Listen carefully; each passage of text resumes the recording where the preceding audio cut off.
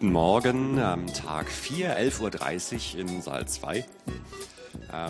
Das Thema ist die GPLv3. Die GPL ist die bekannteste Open-Source-Lizenz und Version 2 ist schon jetzt 16 Jahre im Einsatz und wurde überarbeitet. Welche Auswirkungen es für Softwareprojekte hat, die GPL auf V3 abzugraden, erzählt uns Peter Vogt, Rechtsanwalt aus Bielefeld. Herzlich willkommen.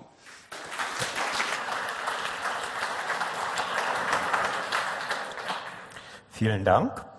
Ich freue mich heute auf dem 24C3 am 30.12. etwas zur GPL Version 3 erzählen zu dürfen. Ich werde heute niemanden mit Paragraphen langweilen. Es wird ja Juristen immer nachgesagt, dass ihre Vorträge staubtrocken sind. Heute haben Sie Gelegenheit, dieses Vorurteil ein zweites Mal bestätigt zu erhalten. Und wie Sie hören, komme ich aus Bielefeld. Ich bitte Sie, mir trotzdem zu glauben. Worum geht es heute? Ich nutze solche Vorträge immer gerne dazu, auch ein ganz klein wenig juristisches Hintergrundwissen auf einem ganz niedrigen Level vorzutragen, weil mir immer wieder, wenn ich auf E-Mail-Listen Diskussionen über diese Themen nachlese, feststelle, dass sich vieles viel leichter klären ließe, wenn etwas Hintergrundwissen vorhanden wäre. Deshalb werde ich zur Einstimmung in dem Vortrag ein paar Worte über Urheberrechte verlieren. Das mache ich aber nur ganz kurz. Vielleicht wissen Sie auch schon das meiste. Dann werde ich die wesentlichen Änderungen der GPLv3 im Überblick vorstellen, um dann zwei Aspekte zu vertiefen, und zwar die Zusatzklauseln und die Kompatibilitätsprüfung. Leider ist es mir in dieser kurzen Zeit nicht möglich, Ihnen alles darzulegen, was sich bei der GPLv3 verändert hat. Wenn man einen Kommentar über die GPLv3 schreiben würde, würde man so vielleicht so ein Buch von 600, 700 Seiten schreiben, und da reicht einfach nicht eine Dreiviertelstunde aus. Kein Vortrag über eine GPL darf ohne Erwähnung von Richard Stollmann anfangen, der die 4 Grundfreiheiten propagiert hat. Ich denke, dass ich das vor diesem Publikum nicht vertiefen muss. Oder gibt es jemanden, der mit diesen 4 Grundfreiheiten nichts anfangen kann? Schön. Stattdessen leite ich dann zu einem vorgeleiteten Thema über, und zwar zu den wesentlichen praktischen Eigenschaften von Urheberrechten. Urheberrechte haben eine ganz unsympathische Eigenschaft. Sie entstehen nämlich automatisch, ob man will oder nicht. Sie entstehen kraft gesetzlicher Anordnung in dem Augenblick, in dem man den Programmtext erzeugt, indem man ihn zum Beispiel im Editor eingibt. Und wenn dieser Programmtext dann gewisse minimale Qualitäten erreicht, dann entsteht ein Urheberrecht. Und dieses Urheberrecht wird dann häufig mit anderen Urheberrechten verheiratet. Das ist im Open-Source-Bereich das absolut Normale. Es ist die große Ausnahme, dass ein Programmierer bei Null anfängt. Typischerweise schickt ein Programmierer einen Patch ein in einem Projekt, beispielsweise zur Fehlerbeseitigung, oder er benutzt eine Ausgangsbasis von jemandem, die er noch verbessern will oder die er um neue Funktionalitäten ergänzen will. Und wenn er jetzt diesem Programmcode des Ersturhebers weitere Programmzeilen anfügt, dann entsteht ein neues zweites Urheberrecht. Natürlich auch nur dann, wenn diese neuen Programmzeilen auch eine gewisse minimale Qualität aufweisen. Es ist dann nicht so, dass diese beiden Urheberrechte sich miteinander vermischen. Sie bleiben getrennt. Das ist etwas, was juristische Laien häufig nicht verstehen, weil das in der praktischen Welt eigentlich nirgendwo so auftritt. Nicht, wenn man ein Auto kauft, dann kriegt man es ganz. Wenn man Software bekommt und sie verändert, dann kriegt man sie nicht ganz, sondern ist es immer noch das fremde Urheberrecht, was darin rumgeistert. Selbst dann, wenn ich keinen Programmtext anhänge, sondern mittendrin in einem vorhandenen urheberrechtsgeschützten Programmtext einzelne Codezeilen verändere, herausstreiche, verlängere und zusätzliche Codezeilen hineinsetzen, entsteht immer ein eigenständiges Urheberrecht. Es kommt nie zu einer Vermischung. Das ist dann auch der typische Fall von Software, mit der Sie im Open-Source-Bereich umgehen. Sie unterliegt normalerweise dem Urheberrecht einer Vielzahl von Menschen. Beim Linux-Kernel sind es so viele, dass man den Überblick verloren hat, wie viele es sind. Urheberrechte gehen nicht dadurch unter, dass man den Source-Code übersetzt, sprich kompiliert. Am übersetzten Objektcode bleiben die Urheberrechte unverändert bestehen, und zwar immer noch als jeweils getrennte Urheberrechte. Urheberrechte entstehen kraft Gesetz und gehören demjenigen, der den Programmcode erzeugt hat. Wenn ich jetzt ein Programm nutze, das ich nicht selber erzeugt habe, ein fremdes Programm, muss das ja rechtlich irgendwie abgesichert sein. Dann muss mir der ursprüngliche Urheberrechtsinhaber die Erlaubnis geben, seinen Programmtext zu nutzen. Oder, wenn wir den Fall der Vermischung haben, was im Open-Source-Bereich ja der Normalfall ist, die verschiedenen Rechtsinhaber müssen mir die Erlaubnis geben, das Programm zu nutzen. Und zwar alle auf einmal und quasi gemeinsam. Und das machen die dadurch, dass die etwas in die Welt setzen, was die Juristen eine Lizenz nennen. Die Lizenz, das ist ein Vertrag, wo der Rechtsinhaber dem Nutzer sagt, mach mit der Lizenz das, was ich dir damit erlaube. Und das, meine Damen und Herren, das mögen Sie bitte nicht verwechseln, das ist genau das Gegenteil von CEFA 6. Bei CEFA 6 verwenden Sie das Mittel, um die Verbreitung zu verhindern. Im Lizenzrecht brauchen Sie die Lizenz, um die Verbreitung überhaupt zu ermöglichen. Kommen wir nun zu einer äußerlichen Betrachtung der GPL. Die GPL ist sehr lang geworden in der Version 3. Sie ist 5000 Worte lang. 5000 Worte. Das sagt Ihnen jetzt nichts. 5000 Worte, das ist zum Beispiel ein Gewinnabführungsvertrag zwischen konzernverbundenen Schwesterunternehmen, um die sogenannte steuerliche Organschaft zu begründen. 5000 Worte sind zum Beispiel ein wunderbarer GmbH-Vertrag mit Erbfolgeklauseln, Geschäftsführungsbefugnissen, Gesellschafterbeirat und Familiennachfolgeregelungen. 5000 Worte, das ist schon ein Kaliber. 5000 Worte sind je nachdem, wie Sie es ausdrucken, zwischen 7 und 10 Seiten. Nun glauben Sie nicht, dass Sie die in einem Schlag durchlesen können.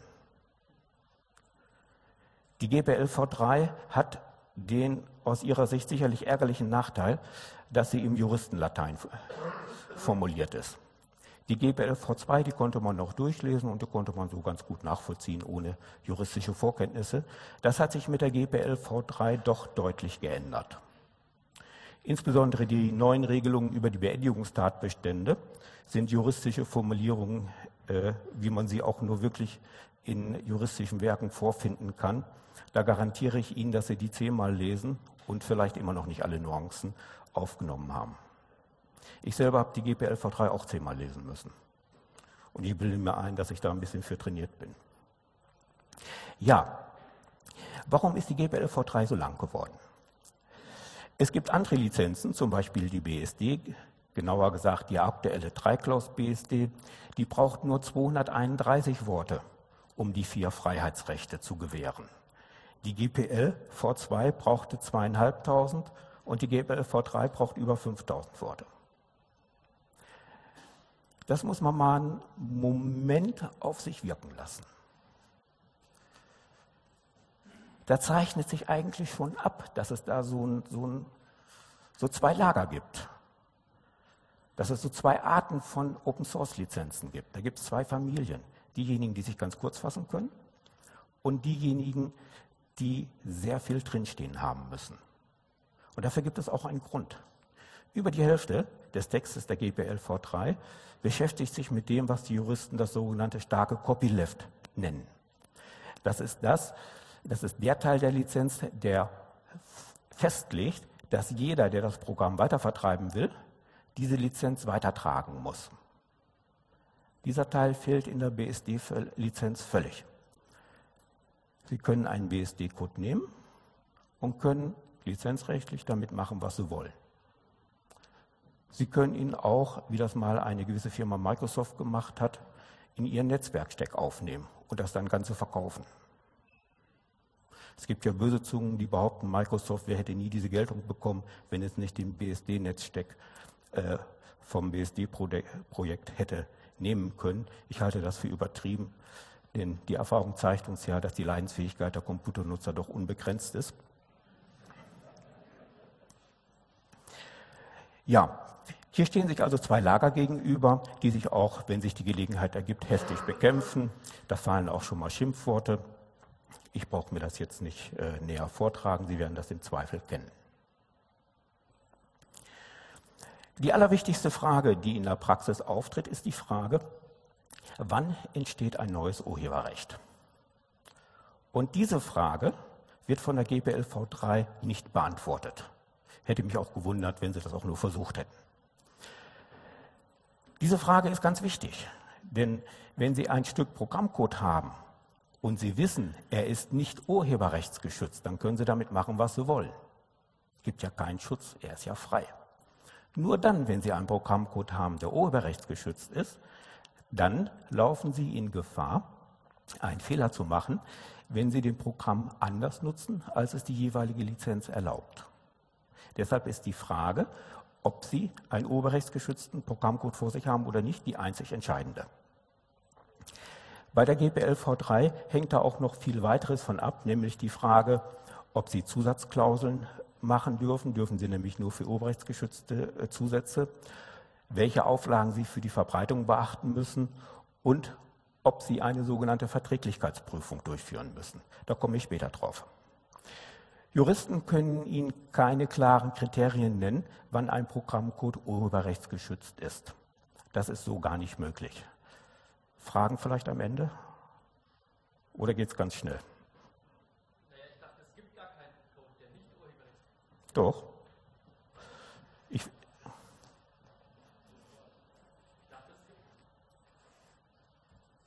Ich dachte, es gibt überhaupt keinen Code, der nicht urheberrechtsgeschützt ist. Diese Aussage ist so falsch. Es kommt gleich. Juristen reden in diesem Zusammenhang von der sogenannten kleinen Münze. Das heißt, die Anforderungen, wann ein Code urheberrechtsgeschützt ist, die liegen recht tief. Es kommt nicht darauf an, dass der Programmcode irgendetwas Sinnvolles macht. Es kommt nicht darauf an, ob der Programmcode die Funktionalität, die er eigentlich leisten soll, auch tatsächlich bringt. Erst recht kommt es nicht darauf an, ob der Programmcode ausführbar ist oder ob er schon nach den ersten Befehlen mit einer Fehlermeldung abbricht. Es kommt auch nicht darauf an, ob der Programmcode übersetzungsfähig ist oder ob der Compiler mit einer Fehlermeldung abbringt, weil die Fehler so hart sind, dass er gar nicht mehr durchkommt. Es kommt auch nicht darauf an, ob der Programmcode einen semantischen Tiefgang hat. Wobei ich das allerdings noch mit einer kleinen Einschränkung im Raum stehen lassen möchte. Mal ein Beispiel. Einstein, hätte der seine berühmte Formel über die Lichtgeschwindigkeit in Form eines C-Programmes veröffentlicht. Was hätte er gemacht? Eine Variablenzuweisung, eine Multiplikation, eine Quadratwurzel. Das ist nicht urheberrechtsgeschützt. Da ist ja überhaupt kein Gestaltungsspielraum. Das Programm die äußere Form des Programmes ergibt sich ja zwingend. Das Urheberrecht entsteht nicht, wenn der Inhalt Tiefgang hat, sondern wenn die Darstellungsform schön ist, im Sinne des Rechts. Das ist auch ein ganz großer Widerspruch, den ich auch gar nicht überzeugend erklären kann. Wenn Sie nämlich den Source Code übersetzen, kompilieren, dann kriegen Sie ja am Schluss einen Objektcode an, den Sie überhaupt nicht mehr ansehen, im Regelfall, wie der Source Code ausgesehen hat. Und wenn Sie einen stark optimierenden Compiler haben, dann ist ja auch alles durcheinander sortiert. Das ändert aber nichts daran, dass das Urheberrecht im Objektcode fortbesteht, obwohl das, was auf der Ebene des Source Codes das Urheberrecht begründet, nämlich die Finesse in der Darstellung, im Objektcode gar nicht mehr vorhanden ist. Lässt sich nur historisch erklären, der Gesetzgeber hat damals das Urheberrecht gewählt, um Source Code zu schützen. und hat dann gemerkt, oh, da müssen wir aber auch den Objektcode schützen, dann hat er es eben mit dabei gelegt.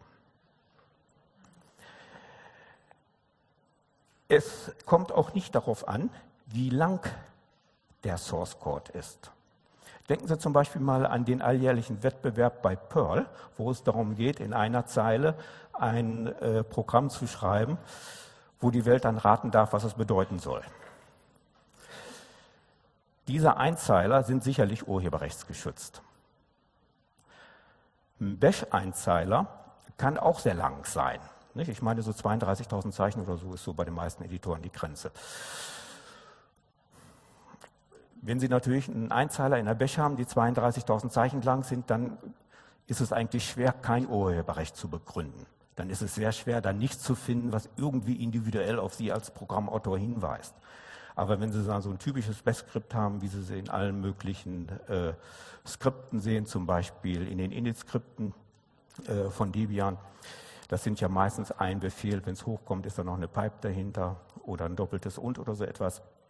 Und da ist die einzelne Zeile sicherlich nicht urheberrechtsgeschützt, aber wenn Sie dann 10, 20 solcher Zeilen haben, dann kommen Sie schnell in den Bereich hinein, wo Sie einen Urheberrechtsschutz haben.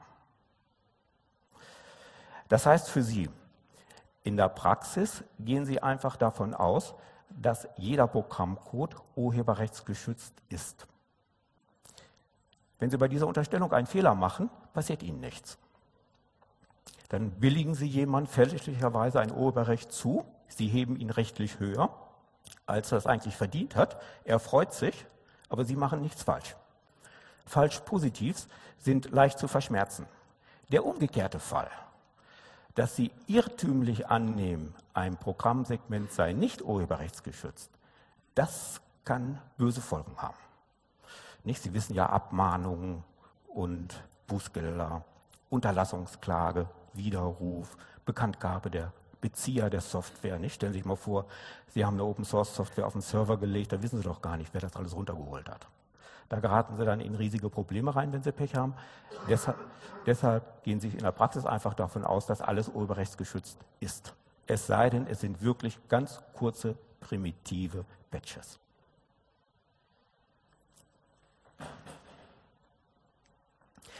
Ja, nachdem ich erzählt habe, was die GPLv3 nicht geändert hat, komme ich jetzt zu dem, was sie tatsächlich geändert hat. Und da muss man leider feststellen, dass kein Stein auf dem anderen geblieben ist. Fast kein Satz aus der ursprünglichen GPLv2 findet sich in dieser Form in der GPLv3 wieder. Die GPLv3 ist auch ganz anders aufgebaut. Sie ist jetzt juristisch strukturiert und nicht technisch strukturiert. Und man findet an vielen Stellen Änderungen.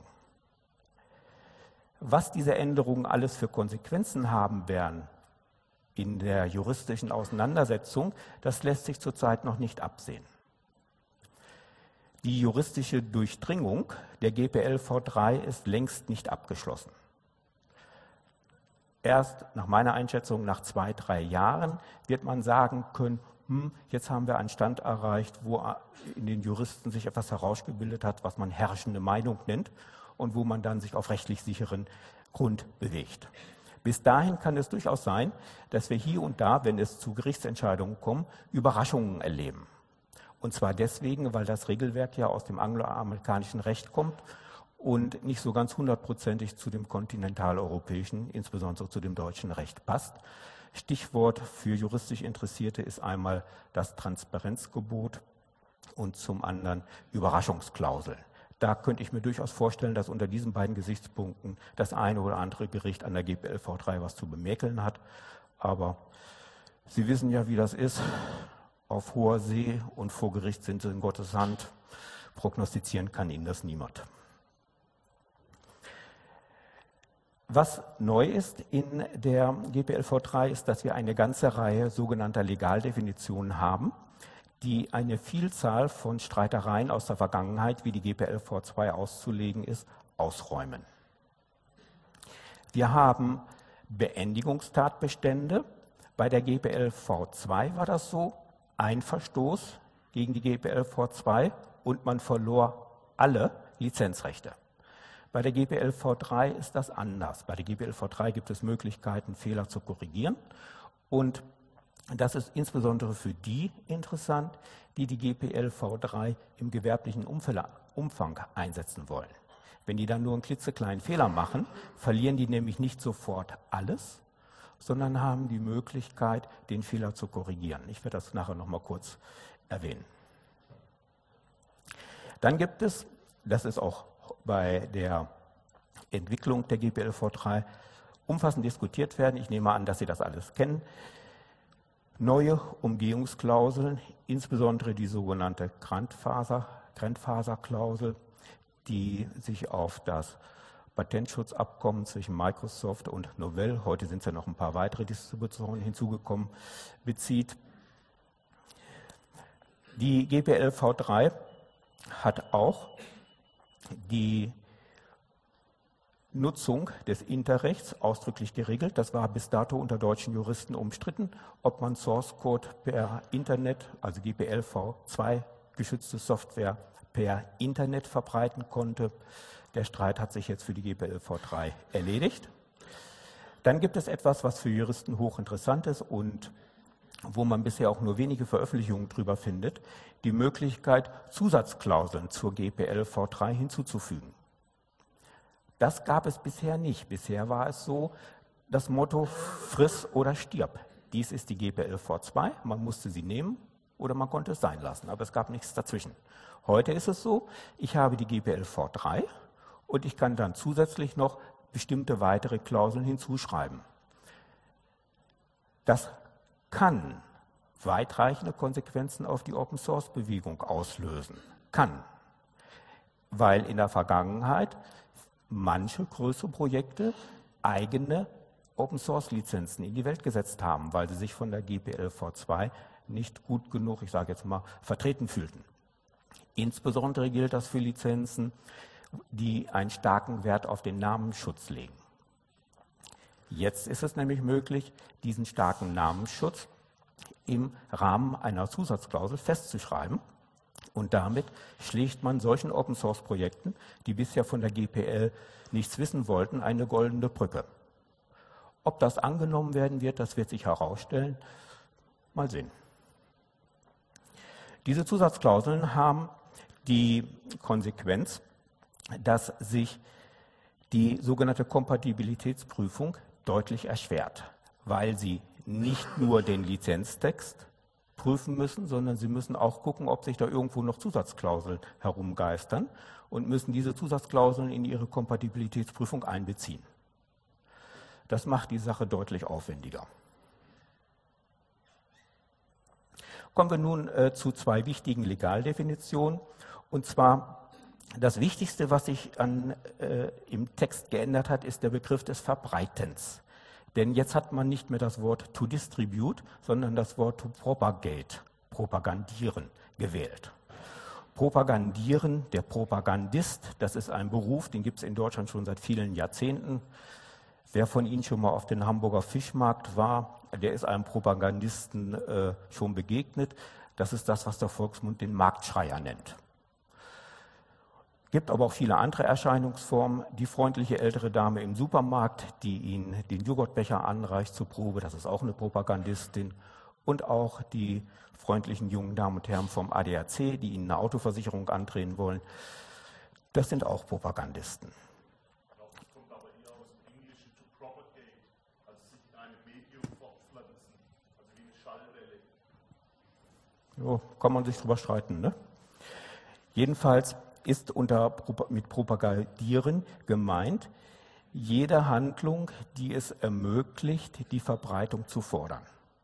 Und nun hatte man gerade diese Legaldefinition während der Verhandlungen über den Entwurf der GPLv3 in die Welt gesetzt und man schien sich darauf zu einigen, dann brach auch schon gleich der erste Streit los, nämlich wieder im Rahmen des Patentschutzabkommens zwischen Microsoft und Novell. Microsoft hatte nämlich mit Novell einen Vertrag geschlossen und hat gesagt, ich verteile Gutscheine für eine Novell-Distribution, nicht, Suse? Und sichere Novell zu, dass ich keine von deren Kunden, die diesen Gutschein in Anspruch nehmen, wegen etwaiger Patente, welche es sein sollen, wissen wir ja nicht, wegen etwaiger Patente zu verklagen. Fraglich, ob das schon nach Maßgabe der GPLv2 zulässig war.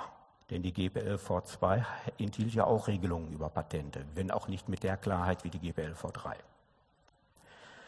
Und da war die erste Frage, ist das Weitergeben von Gutscheinen, ist das ein Propagate? Wer sich für diese Frage interessiert, der kann sie auf den Seiten von Croclaw nachlesen.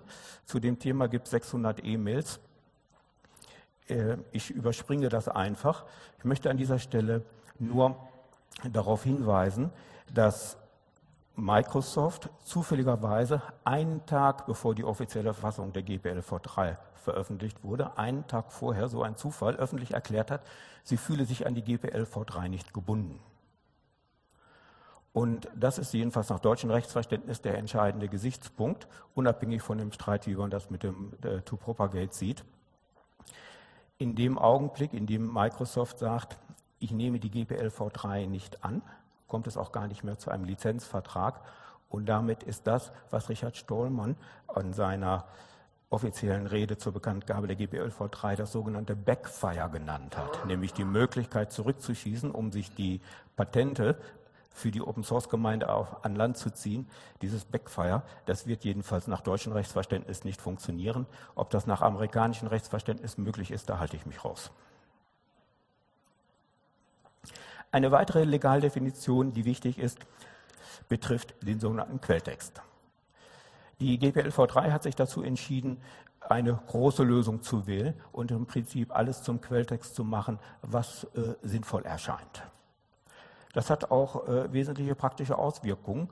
Denken Sie zum Beispiel an den Streit zwischen den Entwicklern von CD-Record und dem Debian-Projekt.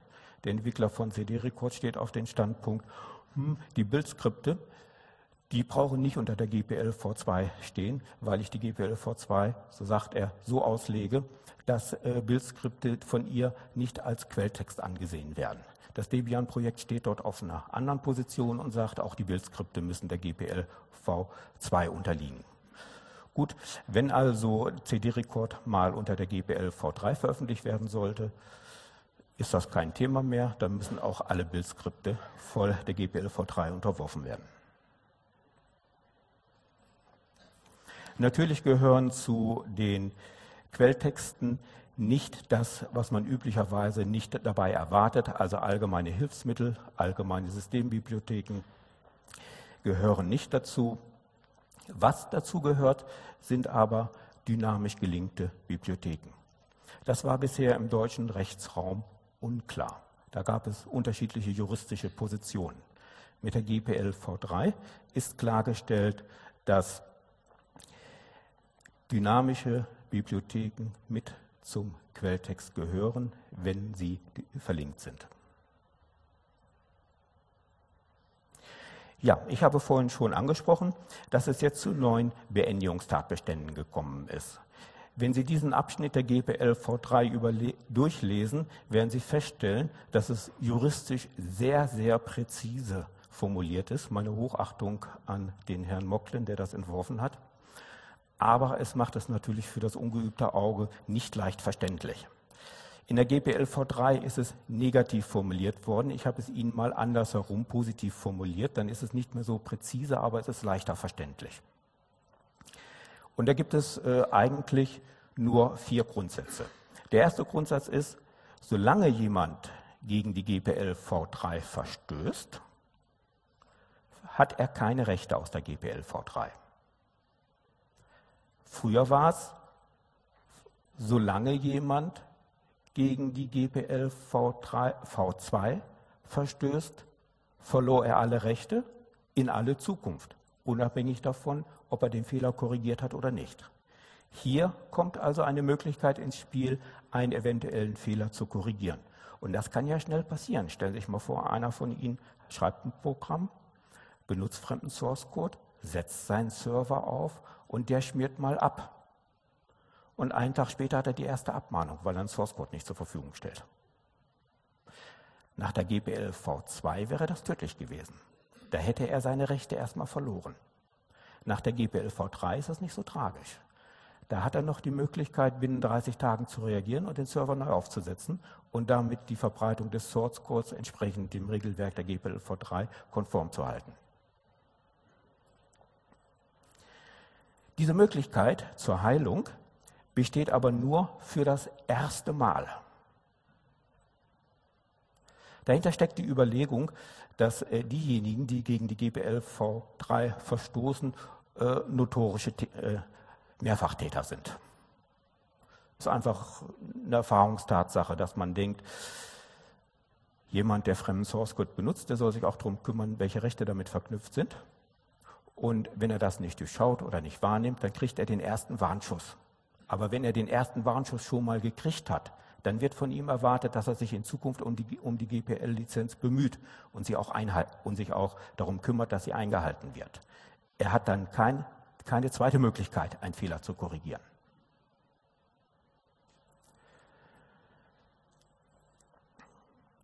Wenn ein weiterer Lizenzverstoß endet, dann ist es aber nicht zwangsläufig so, dass damit der Betroffene für alle Zeit seine Rechte verliert, sondern gibt es da eine 60-Tagesfrist. Diese 60-Tagesfrist beginnt in dem Zeitpunkt, in dem der Lizenzverstoß endet, in dem er behoben wird. Und in diesem 60-Tagesfenster muss der betroffene Open-Source-Programmierer an den Rechtsverletzer herantreten und sagen, das gefällt mir nicht, was du da gemacht hast. Du hattest früher schon mal eine Warnung bekommen, jetzt ist das schon der zweite Fall. Du hast diesen Fehler zwar beim zweiten Mal wieder korrigiert, aber ich widerspreche innerhalb der 60-Tagesfrist und sage dir, du verlierst meine Rechte. Das heißt, dass derjenige, der eine GPLv3-Software in die Welt setzt, keine Fire-and-Forget-Lizenz hat. Er würde seine Rechtsposition damit schmälern. Er muss schon die Augen aufhalten, er sollte zumindest die Augen aufhalten, zu gucken, ob irgendwo jemand seine Rechte verletzt, damit er sein 60-Tagesfenster nicht verliert. Das ist beispielsweise bei der BSD-Lizenz ganz anders, denn da ist es ja praktisch kaum möglich, eine Rechtsverletzung zu machen. Ja, und dann gibt es noch eine Besonderheit, die sich aus dem Juristischen heraus ergibt. Normalerweise ist es so, dass sich in der Praxis eine Lizenzkette ergibt. Wir haben hier den Ersturheber, dann kommt der Zweiturheber, macht einen Patch, dann kommt der Dritturheber, macht einen Bug, eine Bugbeseitigung, dann kommt der Vierturheber, macht noch eine neue Funktionalität hinzu, dann kommt der Fünfte, der macht noch die Man-Page, ändert auch noch ein bisschen den Programmcode. Und dann kommt es zu einer Lizenzkette. Und am Ende der Lizenzkette sitzt ja der Kunde. Wenn Sie zum Beispiel SUSE vertreiben als Hersteller und können Sie ja gar nicht so ganz genau wissen, ob in dieser ganzen Lizenzkette vorher irgendwo ein Fehler stattgefunden hat. Und deshalb, wenn ein Fehler stattgefunden hat, wirkt sich dieser Fehler nicht sofort auf den Letzten, nach dem Motto, den Letzten beißen die Hunden, sprich den Endkunden aus, sondern der Endkunde bleibt erstmal verschont. Sonst könnte ja Folgendes passieren. Da würde zum Beispiel der zentrale Server von SUSE abschmieren, der die ganzen Sourcen bereitstellt. Und schwupp, am nächsten Tag könnte ein Anwalt alle Unternehmen, die SUSE-Software einsetzen, abmahnen und sagen, ihr setzt urheberrechtsgeschützte Software ein, ohne eine Lizenz zu haben. Und im Firmenbereich würde das ja zu sehr ärgerlichen Konsequenzen führen. Die Nutzung müsste sofort eingestellt werden. Unter Umständen müsste eine Produktionsstraße heruntergefahren werden. Unter Umständen müssten dann auch noch weitere Unternehmenskunden angeschrieben werden. Diese Sorgen, die unter der GPLv2 bestanden, gibt es also unter der GPLv3 nicht mehr. Jedenfalls nicht in dem Maße. Kommen wir nun zu dem zweiten Vertiefungsthema, zu den neuen Zusatzklauseln. Die GPLv2, wie ich es vorhin schon erwähnt habe, konnte man nur so nehmen, wie sie war. Es gab keine Möglichkeit, sie an individuelle Gegebenheiten anzupassen. Das ist bei der GPLv3 anders. Man kann nämlich jetzt unterscheiden zwischen dem eigentlichen Lizenzkern, das ist die GPLv3 selber. Die darf auch nicht angetastet werden, die darf auch nicht verändert werden. Da muss jedes Wort unverändert bleiben. Man kann aber in einem zusätzlichen Textfile Zusatzklauseln hinzufügen, und zwar in einem Umfang zunächst einmal so viel man will, allerdings nicht schrankenlos. Man kann natürlich nichts machen, was der GPLv3 direkt widerspricht. Und man kann es auch nur auf 6 Themenbereichen machen.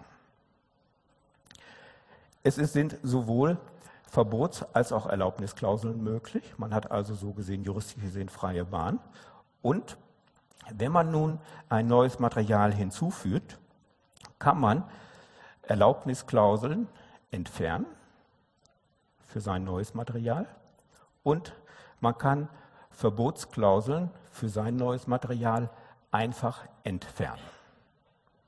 Ich denke mir, das wird keiner von Ihnen machen, ohne vorher einen Juristen gefragt zu haben. Jedenfalls rate ich Ihnen das dringend.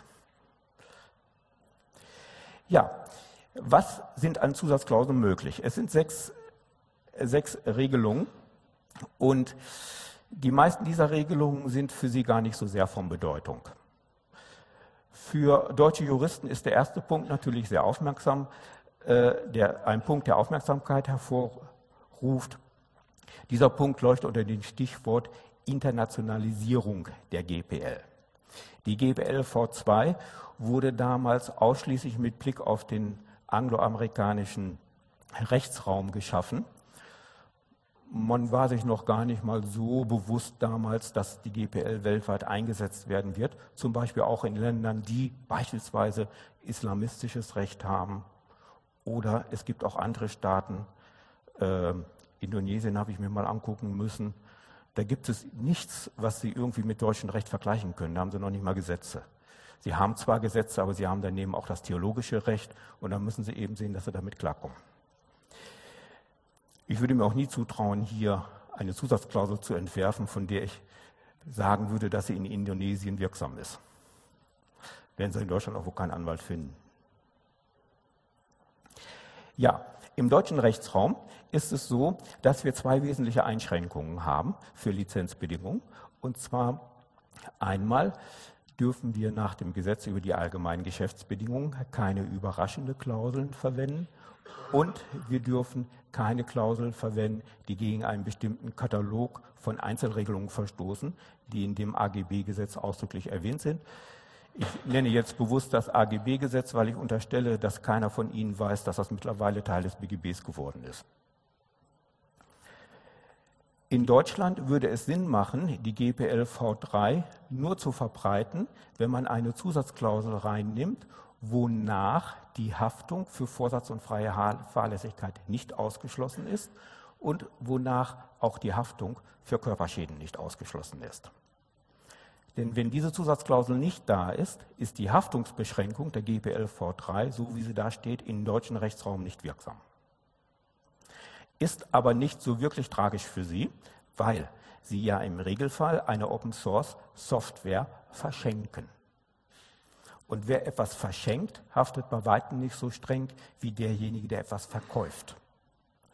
Wer etwas verschenkt, haftet nur für Arglist.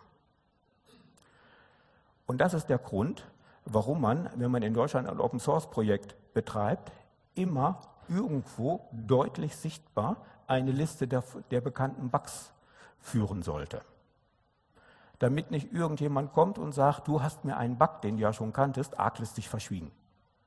Denn das könnte eine Haftung auslösen. Ist also kein Zufall, dass die Bugslisten von den Open-Source-Projekten geführt werden. Aus rechtlicher Sicht. Es gibt natürlich auch noch andere technische Gründe. Ja, was für diejenigen von Ihnen interessant sein könnte, die Open Source programmieren im Auftrage eines Kunden, ist der letzte Punkt, nämlich der Punkt, dass man Haftungsfreistellungen erzwingen kann. Wenn ich für einen Auftraggeber, für irgendeine Firma eine Software programmiere und als Open-Source-Anhänger sage, ich gebe die dir aber nur als GPL-Software. Ich programmiere sie nur unter der Voraussetzung, dass es eine GPL-Software wird. Dafür kann ich mich ja bezahlen lassen, das ist nach der GPL nicht verboten. Kann ich aber gleichzeitig eine Zusatzklausel hinzufügen, wonach die Kunden meines Kunden mich nicht verklagen können wegen irgendwelcher Haftungsquereleien.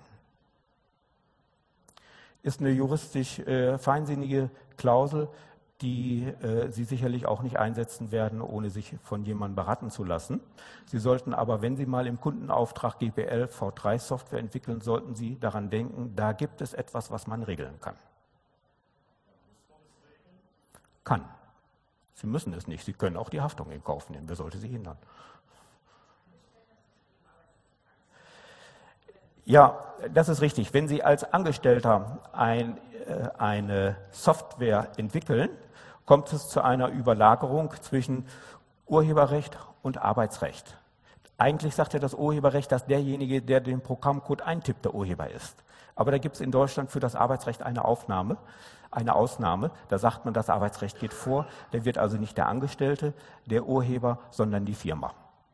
Ja, in den USA ist es ähnlich geregelt. Ja, diese Zusatzklauseln, die haben eine Eigenschaft, die man sich mal auf der Zunge zergehen lassen muss. Die ist juristisch hochinteressant. Und zwar steckt da folgender rechtlicher Hintergrund dahinter. Es kommt ja häufig dazu, dass man Software weitergibt, ohne dass man jemandem gleichzeitig einen Lizenzvertrag aufdrückt. Nicht? Ich habe hier eine Debian-CD, gebe ich meinem Nachbarn, hat er sie eben. Und in solchen Fällen erwirbt der Nachbar zunächst einmal das sogenannte einfache Nutzungsrecht. Das einfache Nutzungsrecht, das müssen Sie sich als das Mindestmaß dessen vorstellen, was man kriegt, wenn man Software entgegennimmt. Unter dem geht es nicht. Und das sind alle Rechte, die Sie brauchen, um diese Software auszuführen. Sie können also GPL-Software ausführen, ohne dass Sie einen Lizenzvertrag brauchen.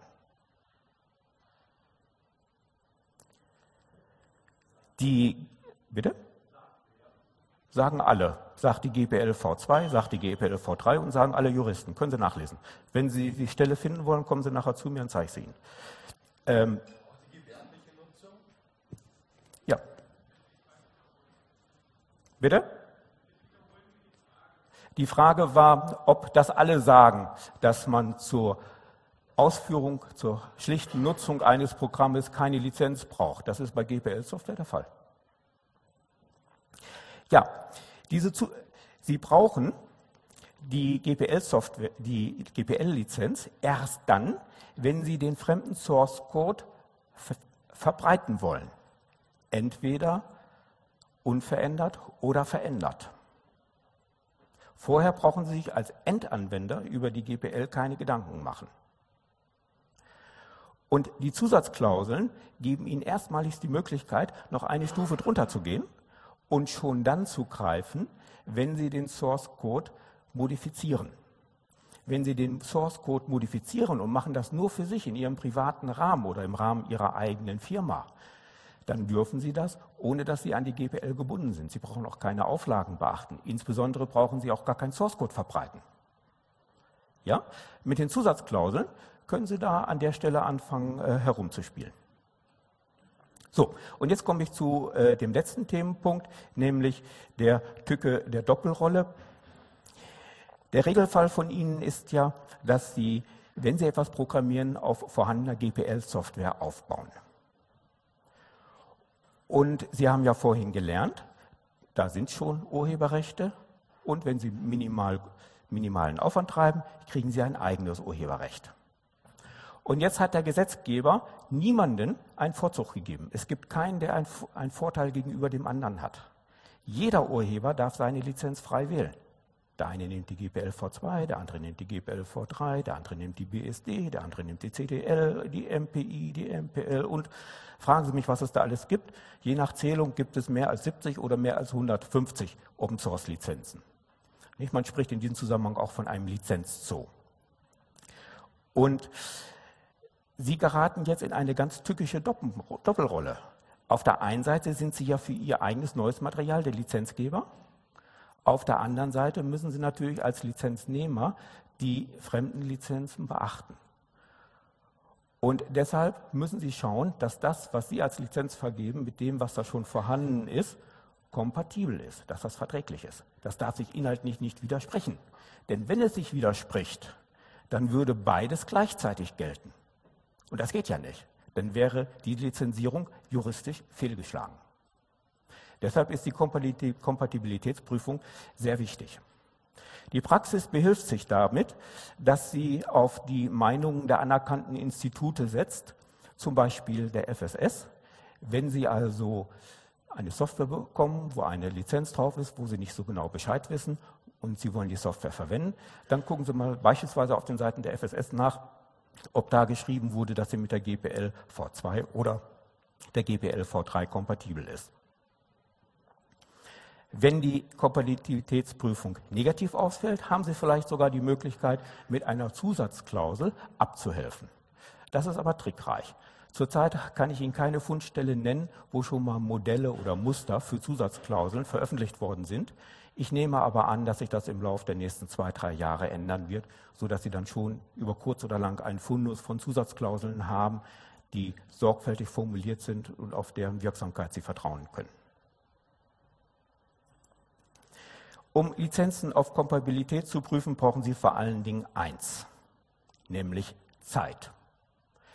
Ich rechne mal, um eine normale durchschnittliche Lizenz mit der Kompatibilität der GPLv3 zu prüfen, werden Sie sicherlich in leichten Fällen eine halbe Woche, aber sicherlich 1 oder 2 Wochen investieren müssen.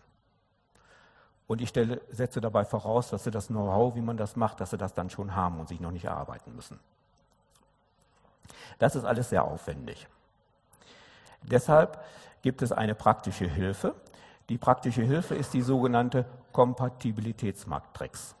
Die sagt Ihnen für die GPL-Varianten, welche miteinander problemlos in einer Software kombiniert werden können. Sie finden die Fundstelle der Kompatibilitätsmatrix hinten bei den Folien, die Sie sich auch vom 24C3 runterladen können. Und an dieser Stelle noch einen wichtigen Hinweis. Es gibt die sogenannte Only und die sogenannte Or Later Variante der GPL. Sowohl bei der GPLv1, bei der GPLv2 und bei der GPLv3. Was heißt das? Die FSS erklärt, dass sie in nicht definierten Zeitabständen immer wieder eine Überarbeitung der GPL in die Welt setzen will. Und wenn Sie der FSS das Vertrauen entgegenbringen, dass Sie das schon richtig machen, dann wählen Sie die Variante GPL, Versionsbestimmung, or later. Dann hat nämlich der Lizenznehmer die Möglichkeit, wenn später mal eine neue GPL-Variante veröffentlicht worden ist, auf diese neue Variante zu updaten. Und das ist genau umgekehrt wie bei Ihren freundlichen Herrn Kaiser von der Versicherung. Der schickt Ihnen jedes Jahr einen Brief, da steht, wir haben uns was Neues einfallen lassen, um Ihre Rechte als Kunden schmälern zu können, deshalb haben wir neue Geschäftsbedingungen entworfen, die per 1.1. gelten und wenn Sie nicht binnen 6 Wochen widersprechen, haben Sie Pech gehabt. Das ist bei der GPL anders. Die GPL ist viel freundlicher, denn wenn eine neue Version der GPL in die Welt gesetzt wird, ist es nicht so, dass sie sofort gilt, sondern sie gilt erst dann, wenn der Nutzer auf sie aufspringt. Er hat die freie Wahl, bei der alten Lizenz zu bleiben oder auf die neue Lizenz hochzuspringen. Ob man nun die Or Later nutzt oder nicht, ist eine Geschmacksfrage. Es gibt Menschen, die sagen, wir sind so misstrauisch, dass wir der FSS nicht vertrauen, dass sie eine gute Lizenzüberarbeitung zu Wege bringen. Wir wollen uns die Entscheidung immer vorbehalten. Das hat aber natürlich erhebliche praktische Nachteile, denn Sie haben ja vorhin gelernt, dass jeder Urheber, der sich in einem Programm verewigt hat, selbstständig und autonom ist. Sie brauchen dann, wenn Sie nicht von vornherein die Version Or Later zum Grundlage Ihres Open-Source-Projekts gemacht haben, brauchen Sie die Zustimmung von jedem. Und Sie haben ja von mir auch gehört, dass auch kleine Patches unter Umständen urheberrechtsgeschützt sind. Das heißt, Sie brauchen dann auch die Zustimmung von allen, die die Fehlerbeseitigung durchgeführt haben und Ihnen kleine Patches geschickt haben. Das heißt, für ein alteingesessenes Open-Source-Projekt ist der Übergang von der einen Lizenzversion zur nächsten sehr schwierig, weil sie ja die Zustimmung aller Beteiligten einholen muss, wenn sie nicht von Anfang an die Version or later gewählt haben. Diese andere Version, die nennt sich dann only. Wenn Sie gar nichts sagen, dann kann der Nutzer frei wählen. Nicht? Or later und gar nichts sagen ist im Prinzip fast das Gleiche. Ja, meine Damen und Herren, damit bin ich mit dem, was ich Ihnen vortragen wollte, auch so ziemlich durch. Ich habe Ihnen hier noch ein paar Fundstellen zusammengestellt, den englischen Lizenztext, die deutsche Übersetzung, die ist nicht offiziell, das hat auch einen guten Grund, denn die FSS möchte absichtlich keine offiziellen Übersetzungen in die Welt setzen, um Fehler zu vermeiden, die sich während des Übersetzungsvorganges einschleichen können. Deshalb ist immer der englische Text maßgeblich. Und wenn Sie mit der GPL arbeiten, arbeiten Sie bitte immer mit der englischen Version. Juristisch macht es in Deutschland keinen Unterschied, ob Sie die deutsche oder die englische Version verwenden. Hier finden Sie auch die Fundstelle über die Kompatibilitätsmatrix und hier habe ich noch ein paar weitere Fundstellen zur Vertiefung. Ja, ich danke Ihnen für Ihre Geduld. Ich habe ein ganz klein wenig überzogen. Ich bitte um Nachsicht. Haben wir noch Zeit für Fragen? Ja, wir haben noch Zeit für Fragen. Ich glaube, Sie waren der Erste.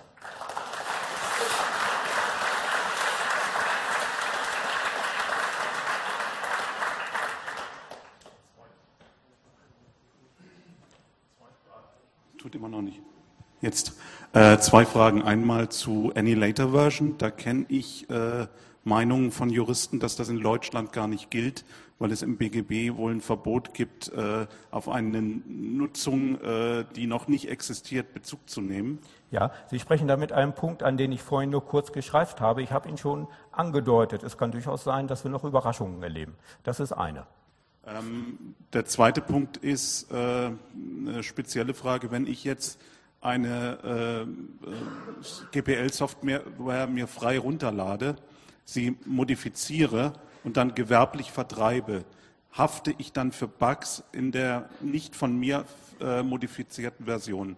Wenn Sie mit Ihren Kunden einen entgeltlichen Vertrag abschließen und damit das typische Open-Source-Modell, das ja die unentgeltliche Weitergabe von Open-Source-Programmen vorsieht, verlassen, dann geraten Sie aus dem Bereich heraus, dass Sie einen Schenkungsvertrag haben. Schenkungsverträge sind immer sehr angenehm, weil man dann nur für Acklist haftet. Bei entgeltlichen Verträgen trifft Sie die volle vertragliche Haftung. Und wenn Sie dann in Ihrem Produkt Fehler haben, kann es durchaus sein, dass Sie dafür haften, wenn Sie keine Haftungsausschlüsse extra vorgesehen haben. Das macht die neue GPLv3 durch die Zusatzklauseln ja möglich. Wenn Sie das aber nicht machen, stehen Sie mit einem Bein in der Haftung. Auch für Fehler von früheren Programmautoren. Ja?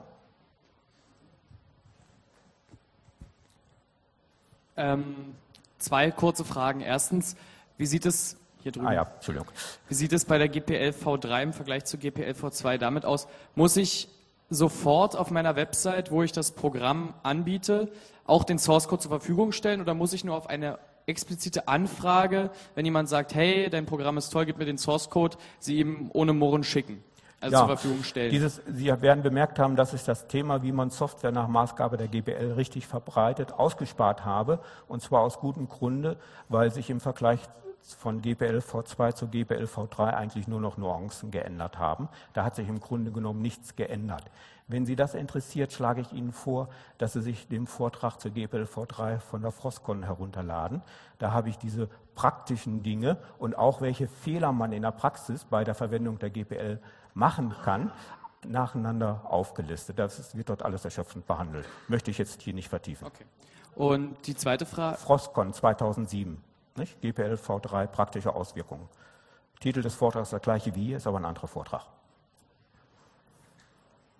Ja, bitte. Die zweite Frage ist jetzt nicht ganz direkt zur GPLv3, aber wie sieht es denn aus, wenn ich dem Kunden einen Open Source, also dem Kunden ein Paket anbiete, das sowohl aus Programm als auch Support besteht? In dem Kaufvertrag allerdings explizit nur der Support aufgeführt ist, nicht das Programm. Ja. Ist dann das Programm quasi wieder über einen Schenkungsvertrag weitergegeben? Ja, also auch da möchte ich Sie wieder auf den Vortrag auf der Frostcon verweisen, da habe ich es ausdrücklich dargestellt. In dem Augenblick, in dem Sie das Schenken verlassen und irgendwie ein Entgelt kriegen, geraten Sie in die Gefahr, dass man sagt, das, was Sie ja eigentlich schenken wollten, wird ja doch bezahlt als Gesamtpaket. Und dann haben Sie die Haftungsgefahr. Okay. Ja? Deswegen früher war immer der Rat, wenn man jemanden einen Server aufsetzte und ließ sich für das Administrieren bezahlen, dann soll der sich doch die GPL-Software runterladen und sie mir vor Ort zur Verfügung stellen, damit ich damit gar nichts zu tun habe. Später ist man dazu übergegangen und hat gesagt, naja, dann macht das bitte so, dann macht wenigstens 2 getrennte Vereinbarungen. Einen mit dem entgeltlichen Teil und getrennt davon praktisch den Schenkungsvertrag, wo im Prinzip nichts drinsteht, außer dass dokumentiert wird, dass darüber keine Haftung genommen wird, weil das ja verschenkt wird. Okay, vielen Dank. Ja, hier noch eine Frage, und Bitte. zwar eine Neuerung der Version 3, die Sie ausgeführt haben, waren die Zusatzklauseln, und da habe ich eine Frage dazu. Wenn jetzt irgendwo steht, quasi diese Software steht unter der Version 3, kann man ja anhand, weil es eben die Option für Zusatzklauseln gibt, jetzt nicht sagen, also weil Version 3 nicht gleich 3 ist, weil ja Zusatzklauseln vorhanden sein könnten. Richtig. Ist es vertraglich möglich, dass anhand von Zusatzklauseln bestehende Regelungen modifiziert oder gar aufgehoben werden? Ja, und zwar in den 6 Themenkreisen, die die GPLv3 ausdrücklich zulässt, zum Beispiel bei der Gewährleistung. Es ist also durchaus möglich, dass Sie ein netter Mensch sind und sagen, naja Gott, das ist eine GPL-Software, alle meine Vorgänger haben gesagt, wir wollen nicht haften, weil wir machen das im Hobbybereich. Ich bin Philanthrop, ich stehe mit meinem Namen dafür gerade und vor allen Dingen mit meinem Geld. Können Sie als Zusatzklausel reinschreiben. Ein Jurist würde Sie lächelnd nach Hause schicken, wenn Sie damit zu ihm kommen, aber Sie können das.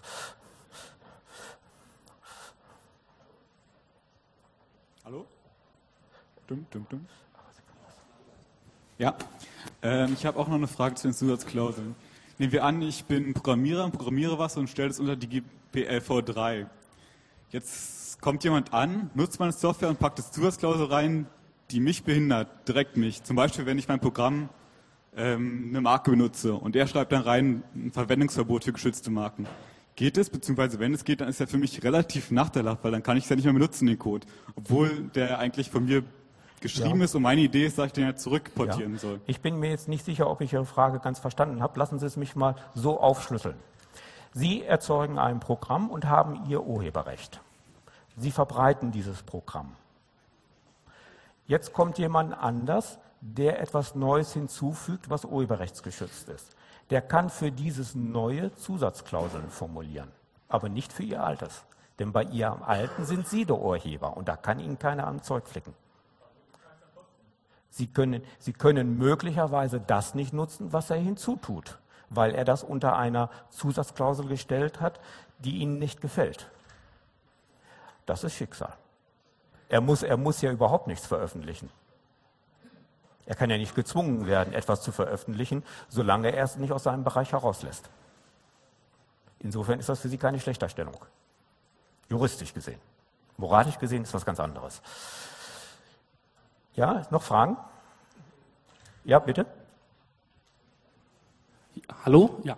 Ich habe eine kurze Frage. Heben Sie gerade einmal die Hand. Ah ja, ich sehe Sie. Ich habe eine kurze Frage. Bei der GPLv2 war es ja so, dass man, wenn man jetzt eine Hardware verkauft mit einem Embedded Linux drin oder ähnlichem, dass man die GPLv2 ausgedruckterweise mit zugelegt hat. Ist das bei der V3 auch Pflicht oder? Können Sie die Frage nochmal wiederholen? Bitte? Können Sie die Frage nochmal wiederholen? Bei der GPLv2 war es so, wenn man jetzt eine Hardware verkauft, wo ein Linux mit drauf ist oder allgemein GPL-Software, dann hat man die GPL mit ausgedruckt, beigelegt. Sonst gab es da immer irgendwie Ärger. Ist das bei der V3 genauso? Bei der GPLv3 gibt es leichte Vereinfachungen. Zunächst einmal muss der Lizenztext und muss die Sourcen nur dann mitgegeben werden, wenn der GPL-Code irgendwie veränderlich ist. Liegt der GPL-Code in einem ROM, müssen Sie zwar darüber informieren, dass es GPL-Software ist, aber es bringt ja nicht viel. Sie können ja eh nicht viel verändern. Anders ist das, dass wenn Sie einen Bereich haben, das zum Beispiel, das gibt es ja heute, vom ROM ins RAM geladen wird und jetzt wird das RAM ausgeführt, weil es schneller ist. Im Embedded-Bereich soll das wohl nicht ganz unüblich sein. Da schlägt natürlich die GPLv3 voll durch. Ja? Noch Fragen? Eine. Ja, Eine Frage noch? Gut, letzte Frage. Bitte. Wie sieht das aus mit den Nutzungsrechten von Dritten an meinen Nutzungsrechten? Also das heißt, so dieses klassische Beispiel, die immer wieder gestellte Frage, ich habe eine Webseite und dort benutze ich Software, die der GPL unterliegt, aber genutzt wird das ja von allen, die vor dem Bildschirm sitzen, übers Internet.